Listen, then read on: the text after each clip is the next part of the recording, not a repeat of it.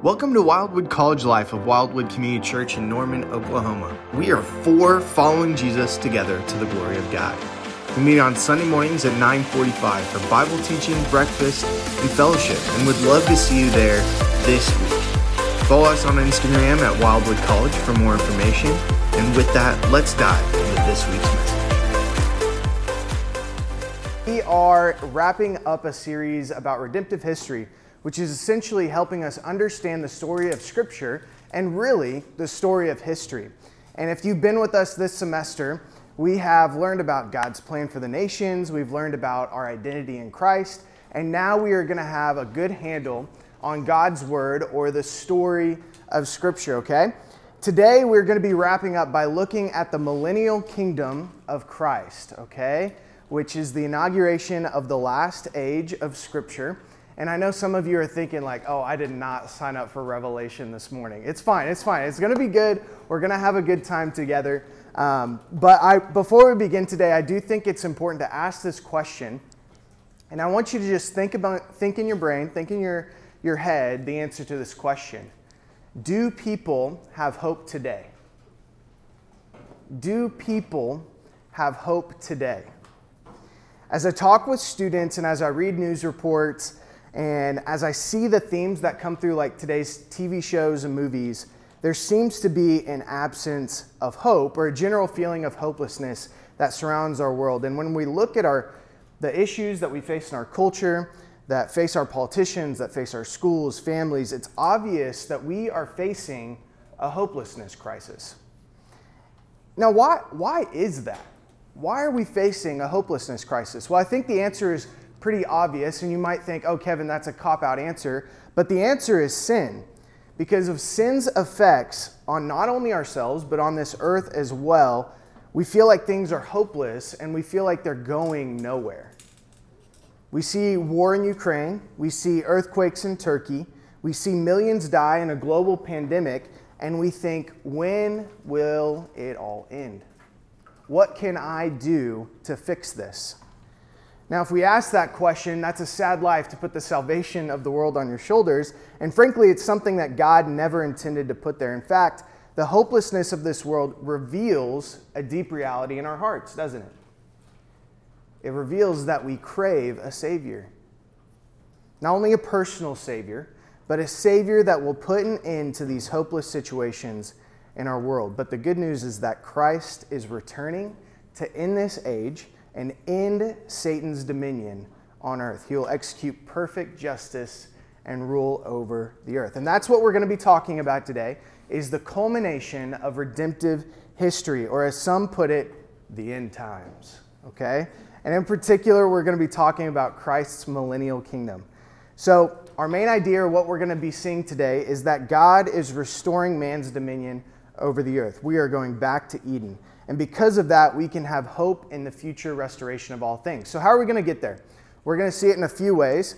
Actually, I don't have my main points up there. That's okay. Number one is going to be, how do we get to the millennial kingdom? Number two, Satan has no influence on the millennial kingdom. And lastly, the millennial kingdom is ruled by Christ and his saints. But before we get into the passage today, we got to lay some groundwork, okay? There's a lot that happens before Revelation 20, so that's what we're going to do. We're going to do a little recap. So if you haven't been with us during this series, we have covered basically the 7 ages of Scripture, okay? Basically, the goal of this series was to get you to feel like you had a handle on, when you opened your Bible, wherever it was, you knew how God related to humanity. So the first was in the age of innocence. And when you see this age, it takes place in the to the section, okay? So the age of its innocence existed from creation to the fall. Age of conscience, in which God related by establishing moral or conscience law, was from the fall to the flood. Then it was the age of government, in which God put a lid on evil through allowing them to govern themselves. That was from the flood to the Tower of Babel. The age of promise, which was Abraham's call all the way to Mount Sinai, giving of the law, which started the age of law, which was from Sinai to Christ. Last week, we talked about the age of grace, which is the one that we are currently living in right now. And that is from Christ's first coming until his second coming. And then lastly, the millennial kingdom, which is Christ's second coming until the new heavens and the new earth, okay? That will last for 1,000 years. One of the things that we did was we classified an age. So why are there so many ages? Why isn't it all the same? Well, even though God is unchanging, even though his character is unchanging, an age is a period of time when God interacts differently with humanity. As we've discussed the past 3 weeks, the thing that triggers a change is in age is the economy of how God relates to mankind, okay? So, what will change between the age of grace and the age of the Millennial Kingdom? It's this. In the age of grace, we relate to God by grace through faith in Jesus Christ. In the age of the Millennial Kingdom, we will relate to God through Christ, but through his direct and personal rule and law over the earth, okay? Now, before we start reading and interpreting Scripture, one of the things that we need to do is understand how do we interpret prophecy and apocalyptic. Now, when John spoke a couple weeks ago, he said, sometimes we just throw our hands up in the air and we say, you know what? I'm going to skip that and I'm just going to read the New Testament, right? Well, hopefully, after today, you'll have a little bit more handle on how to read prophecy and apocalyptic. Sometimes we approach those passages and we're like, I don't really know what to do. Well, get ready, open up your tool belt because I'm about to put tool in there, all right? So the way in which we interpret these passages is the same way or the same technique that we interpret any passage of Scripture. We use the historical grammatical approach. And what this is you try to understand the history, the genre or the type of literature, the context surrounding it, so that you can understand the intended meaning or the intent of the author, so that you can understand what this passage is trying to communicate. And in a sense, there is a plain reading of the text. There's a way in which we can read Scripture and try to interpret it in a way that honors the author's intended meaning. This is something that we carry today from the Protestant Reformation, is that Scripture was meant to be understood. It is not a mystery. It is something that is meant to be understood for its hearers. Scripture is not a mystery, but it is called the Word, or Logos, which means the revelation of, or the peeling back of the curtain. We can know God better by reading Scripture. It's not meant to be a mystery. So when we read prophecy, one of the things we have to keep in mind, this is a quote by Alva J. McLean. He says, there's no such thing as biblical prophecy totally unrelated to history. When we read these passages today, although there might be spiritual ramifications, prophecy is not void from history. When the prophet spoke on behalf of God, it was intended to be understood by the nation of Israel. If prophecy or apocalyptic literature were to be interpreted spiritually, apart from history or tangible realities, then it falls into, quote, a loose aggregation of events which may mean things to all men. May mean all things to all men, because it's not based in reality or history, but whatever the interpreter wants it to mean, right? So that's the approach we are taking today. As we are reading Scripture, this is the approach we're taking today. Some disagree about the interpretation of Revelation 20. That's okay. But I choose to take the plain, normal reading of the text, and I'll be presenting it from our church's point of view, okay? So, how do we get to the Millennial Kingdom? Well, on your table, you're going to have a timeline, okay? There's a timeline there, which basically describes the end times. And if you're wondering, man, how did they get these things? Guess what? There is so much scripture on this timeline. So if you want to look for yourself, you absolutely can. But how do we get to the Millennial Kingdom? Well, the first thing that kicks off the start of the end times is known as the rapture. Okay, has anyone ever heard of the rapture? I'm sure you have. We've got a slide that kind of focuses in on the rapture. The rapture, there's many views on when this time takes place, but we get the time that we picked right here from looking at the unified story of Scripture from Matthew to Revelation to Isaiah to Zechariah to Ezekiel. And basically, this is what the Moody Bible Institute says. I think it's a really succinct way to describe the rapture. So if you're like, man, what does this even look like? They say, at the time that the dead in Christ will be raised and living Christians will be caught up to meet, that's what rapture means, to be caught up, to meet the Lord in the air and be with him forever. In this resurrection, those who have died in Christ will have their redeemed souls and spirits united with a body similar to Christ's glorified body. This is what we call glorification. The glorification part of salvation, this is what it's talking about. Christians living at the time of this event will not die, but will be changed to be like Christ. Okay, so this is the start of the end times, okay? And the rapture is whenever Christ will come down for his saints, for his church, and the church will be caught up with him. The dead will be resurrected, and they will go to heaven to be with Christ. Okay, so Christ is coming for his church. 1 Thessalonians 4:16 through 17, it describes the rapture like this. Verse 16, "For the Lord himself will descend from heaven with a cry of command, with the voice of an archangel, and with the sound of the trumpet of God. And the dead in Christ will rise first. Then we who are alive, who are left, will be caught up together with them in the clouds to meet the Lord in the air. And so we will always be with the Lord."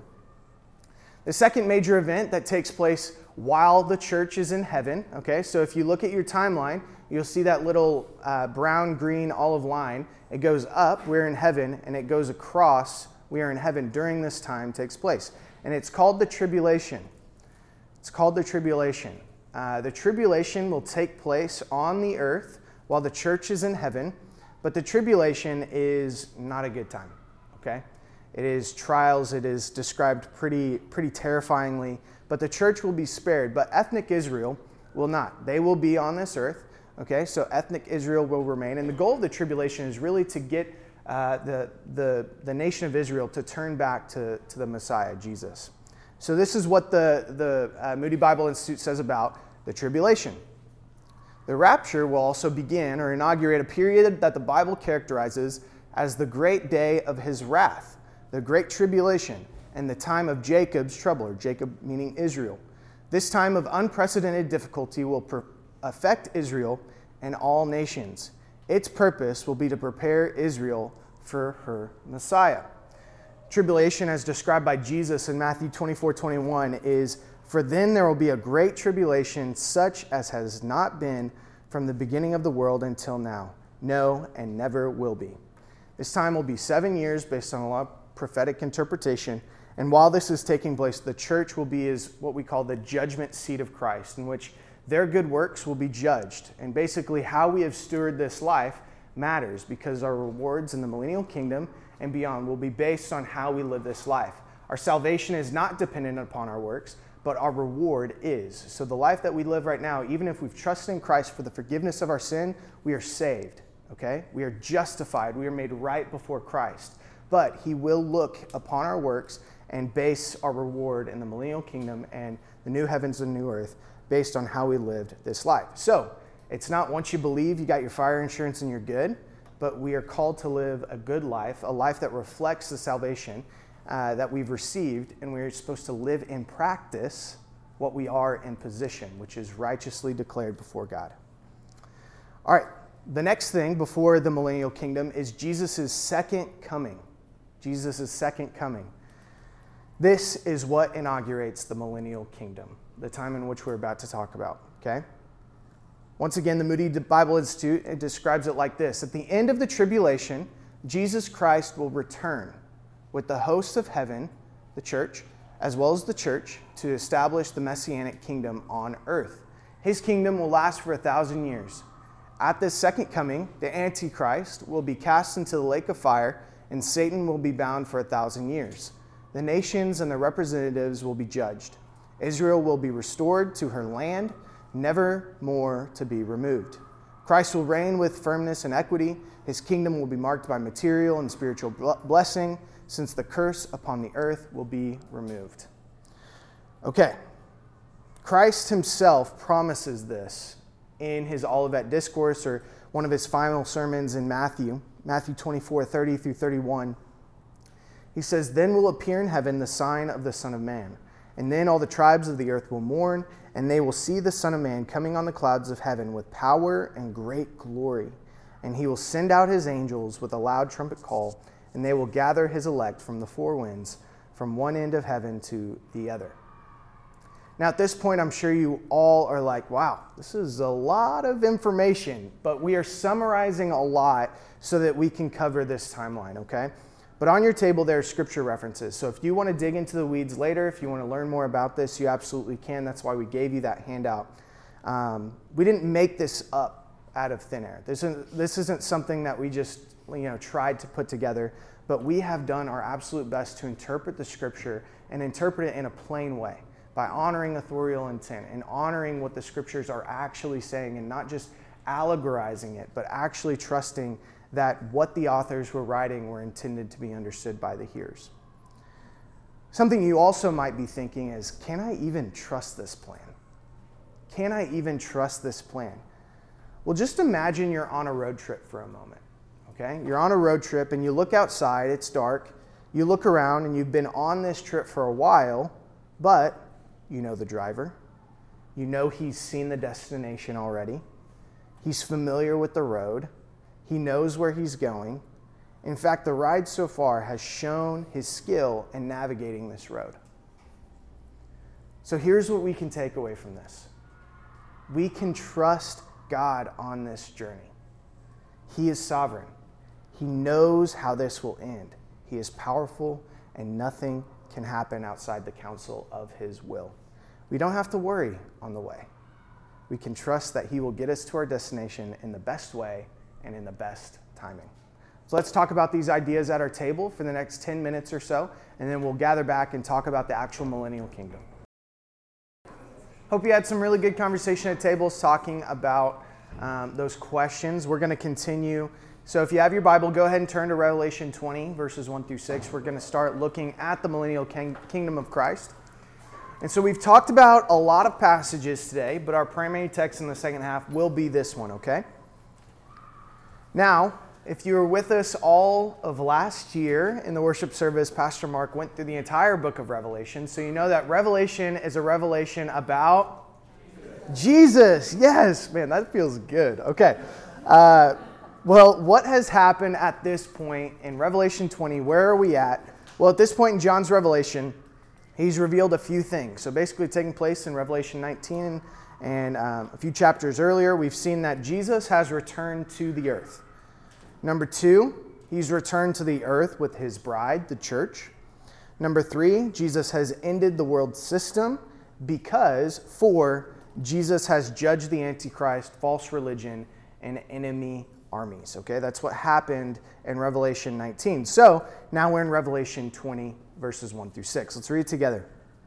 It says, "Then I saw an angel coming down from heaven, holding in his hand the key to the bottomless pit and a great chain. And he seized the dragon, that ancient serpent, who is the devil and Satan, bound him up for 1,000 years, and threw him into the pit, and shut it and sealed it over him, so that he might not deceive the nations any longer, until the 1,000 years were ended. After that, he must be released for a little while." Verse 4, "Then I saw thrones, and seated on them were those to whom the authority to judge was committed. Also, I saw the souls of those who had been beheaded for the testimony of Jesus and for the word of God, and those who had not worshipped the beast or its image, and had not received its mark on their foreheads or their hands. They came to life and reigned with Christ for 1,000 years. The rest of the dead did not come to life until the 1,000 years were ended. This is the first resurrection. Blessed and holy is the one who shares in the first resurrection.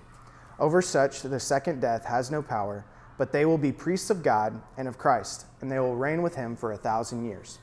So this is what some people call the 1,000 years, the millennium, the millennial kingdom, or the messianic kingdom. When Christ returns, he will inaugurate a new age in history. Revelation 20, it gives us insights and on what those 1,000 years might look like. So let's take a look at verses 1 through 3 and make a few observations.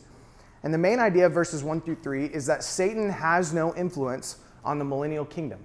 Satan has no influence on the millennial kingdom. In 1 John 5:19, John, the same author of Revelation, says this, verse 19, "We know that we are from God, and the whole world lies in the power of the evil one." The current world in which we live in is under the power of the evil one, or Satan. Doesn't mean that God is not in control, but it does mean that Satan has heavy influence on this world, and he is deceiving. He is accusing. He is tempting. These are scriptural language describing the devil. But in the millennial kingdom, the cool thing is when we return with Christ, the devil will be bound. He will no longer have any dominion or any influence on earth. That's what it says in verse 2. He seized the dragon, that the ancient serpent, who is the devil and Satan, and bound him for 1,000 years, and threw him into the pit, and shut it, and sealed it over him, so that he might not deceive the nations any longer. Okay? So Satan has no influence on the millennial kingdom. How long will this bounding of Satan last? Well, I think it's an actual literal 1,000 years. The most plain reading of this text seems to be that it is actually 1,000 years. Some have described that being a picture of fullness or completeness, 1,000 years. But then once again, we get into the guessing game. Why not 500 years? Why not 10,000 years? Why not 17 years? Look in your Bible and you'll find that 1,000 years is mentioned 6 times. Let's put it on the screen. It's mentioned in verse 2, it's mentioned in verse 3, it's mentioned in verse 4, verse 5, verse 6, and verse 7. That emphasis leads me to believe that it is a literal 1,000 years in which Christ will reign and which Satan will be bound. Now in verse 3 and 7, it shows us that Satan will be released after those 1,000 years to lead a final rebellion. So go down and you'll see in verse 3, threw him into the pit and shut it and sealed it over him so that he might not deceive the nations any longer until the 1,000 years were ended. In verse 7, and when the 1,000 years are ended, Satan will be released from his prison. Now, if you continue reading Revelation 20 in verses 7 through 15, you see what happens directly after the millennial kingdom ends. You see what happens to Satan. And it's this. After 1,000 years, there will be a final rebellion. Okay? Verses 7 through 9 describe that. Verse 10 describes a final defeat of Satan. And verses 11 through 15 is a final judgment of Christ's enemy. A final judgment of Christ's enemies. So what's different between now and the millennial kingdom? Well, Satan's influence is a big one. In the millennium, there will be peace mediated by Christ, uninfluenced by Satan. When we return with Christ, Satan's influence will be no more. No longer do we have to worry about Satan's influence. So it looks like this. In the NFL a few years ago, there was this toxic teammate, and we've all heard or experienced relationships maybe similar to this, but this teammate bullied another teammate. He used racial epithets, and ultimately it became a cancer for the locker room.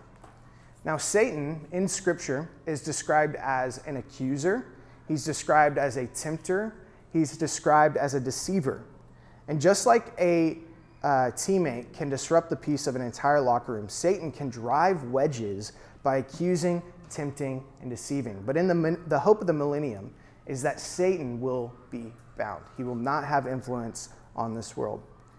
So, in the millennial kingdom, Satan will be powerless and will be bound. But we also see that the millennial kingdom is ruled by Christ and his saints. By Christ and his saints. So on the flip side, what does the millennial reign of Christ actually look like? On your table, you'll find a timeline of events of the end times, so if you want to reference that again.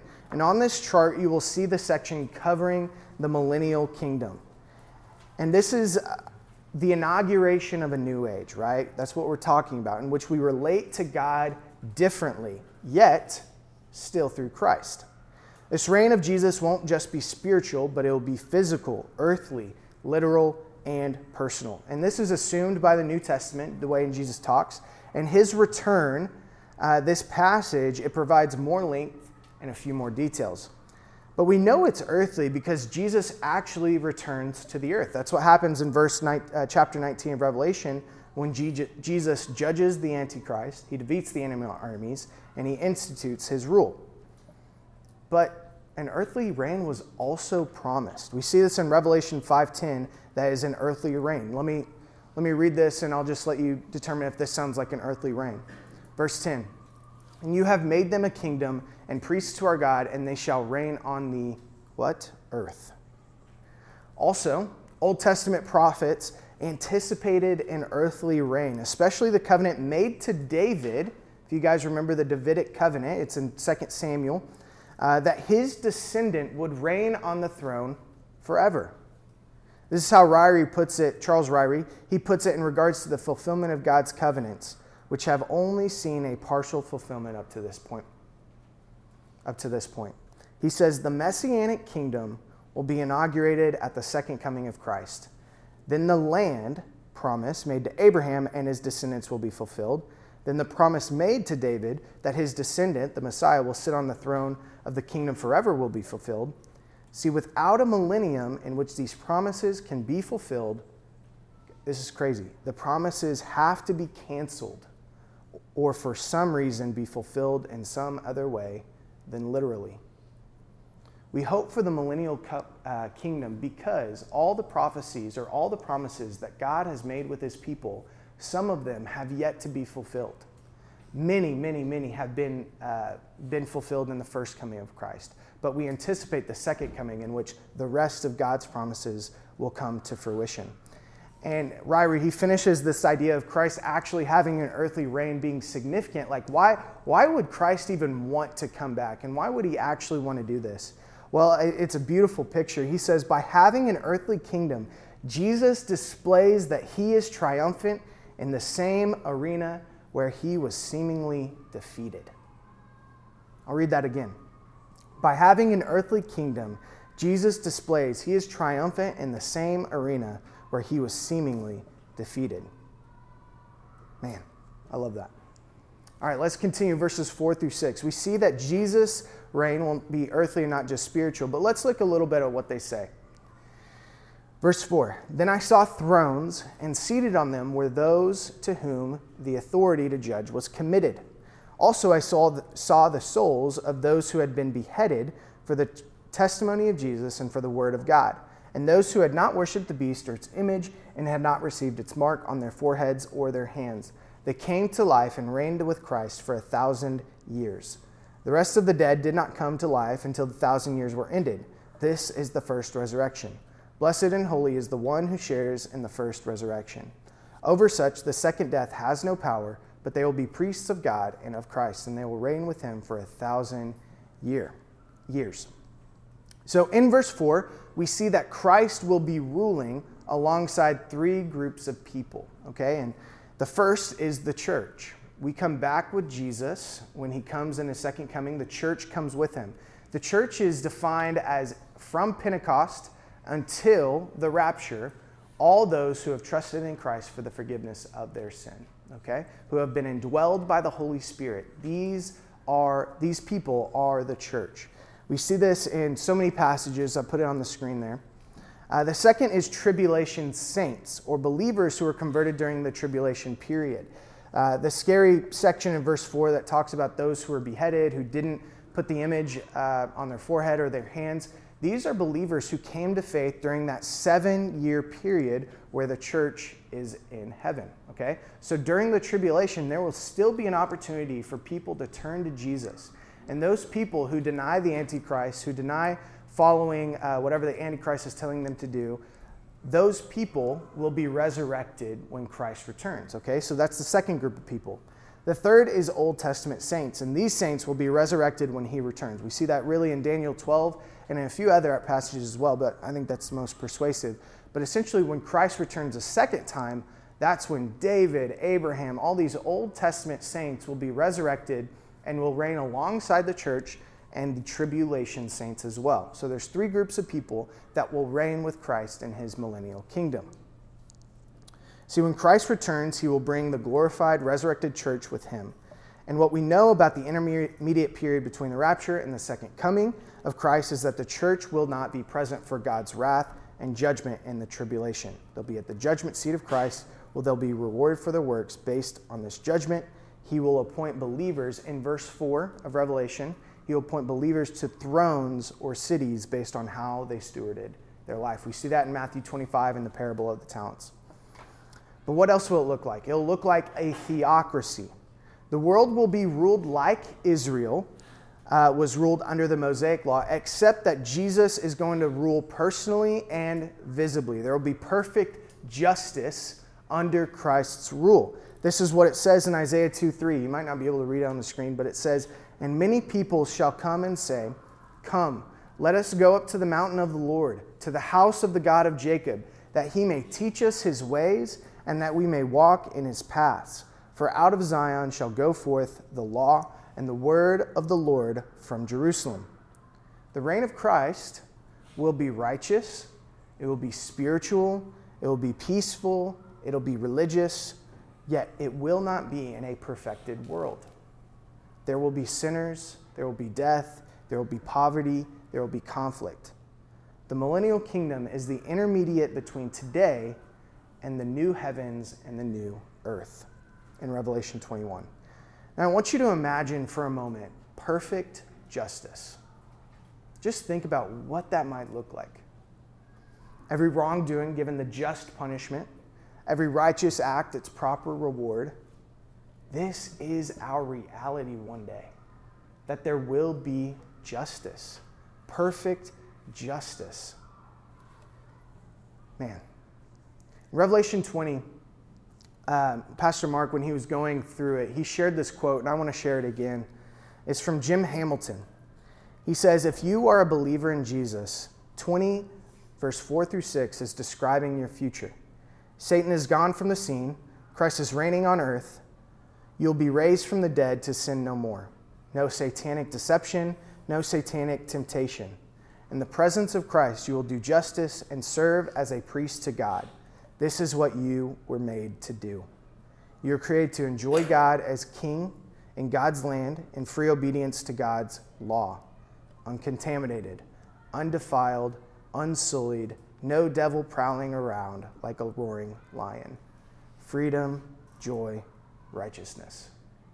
For the believer, there is security and hope in this future. We can be excited knowing that death is not the end of our story, not the end of the story, but one day we will be resurrected and will rule with Christ. Our life has purpose now and after we die. Yet, if you reject Christ, you will also see Jesus, but with a much more painful experience. Friends, if you are not following Jesus, if you have not trusted in Christ for the forgiveness of your sin, there is still time, but we don't know how much time.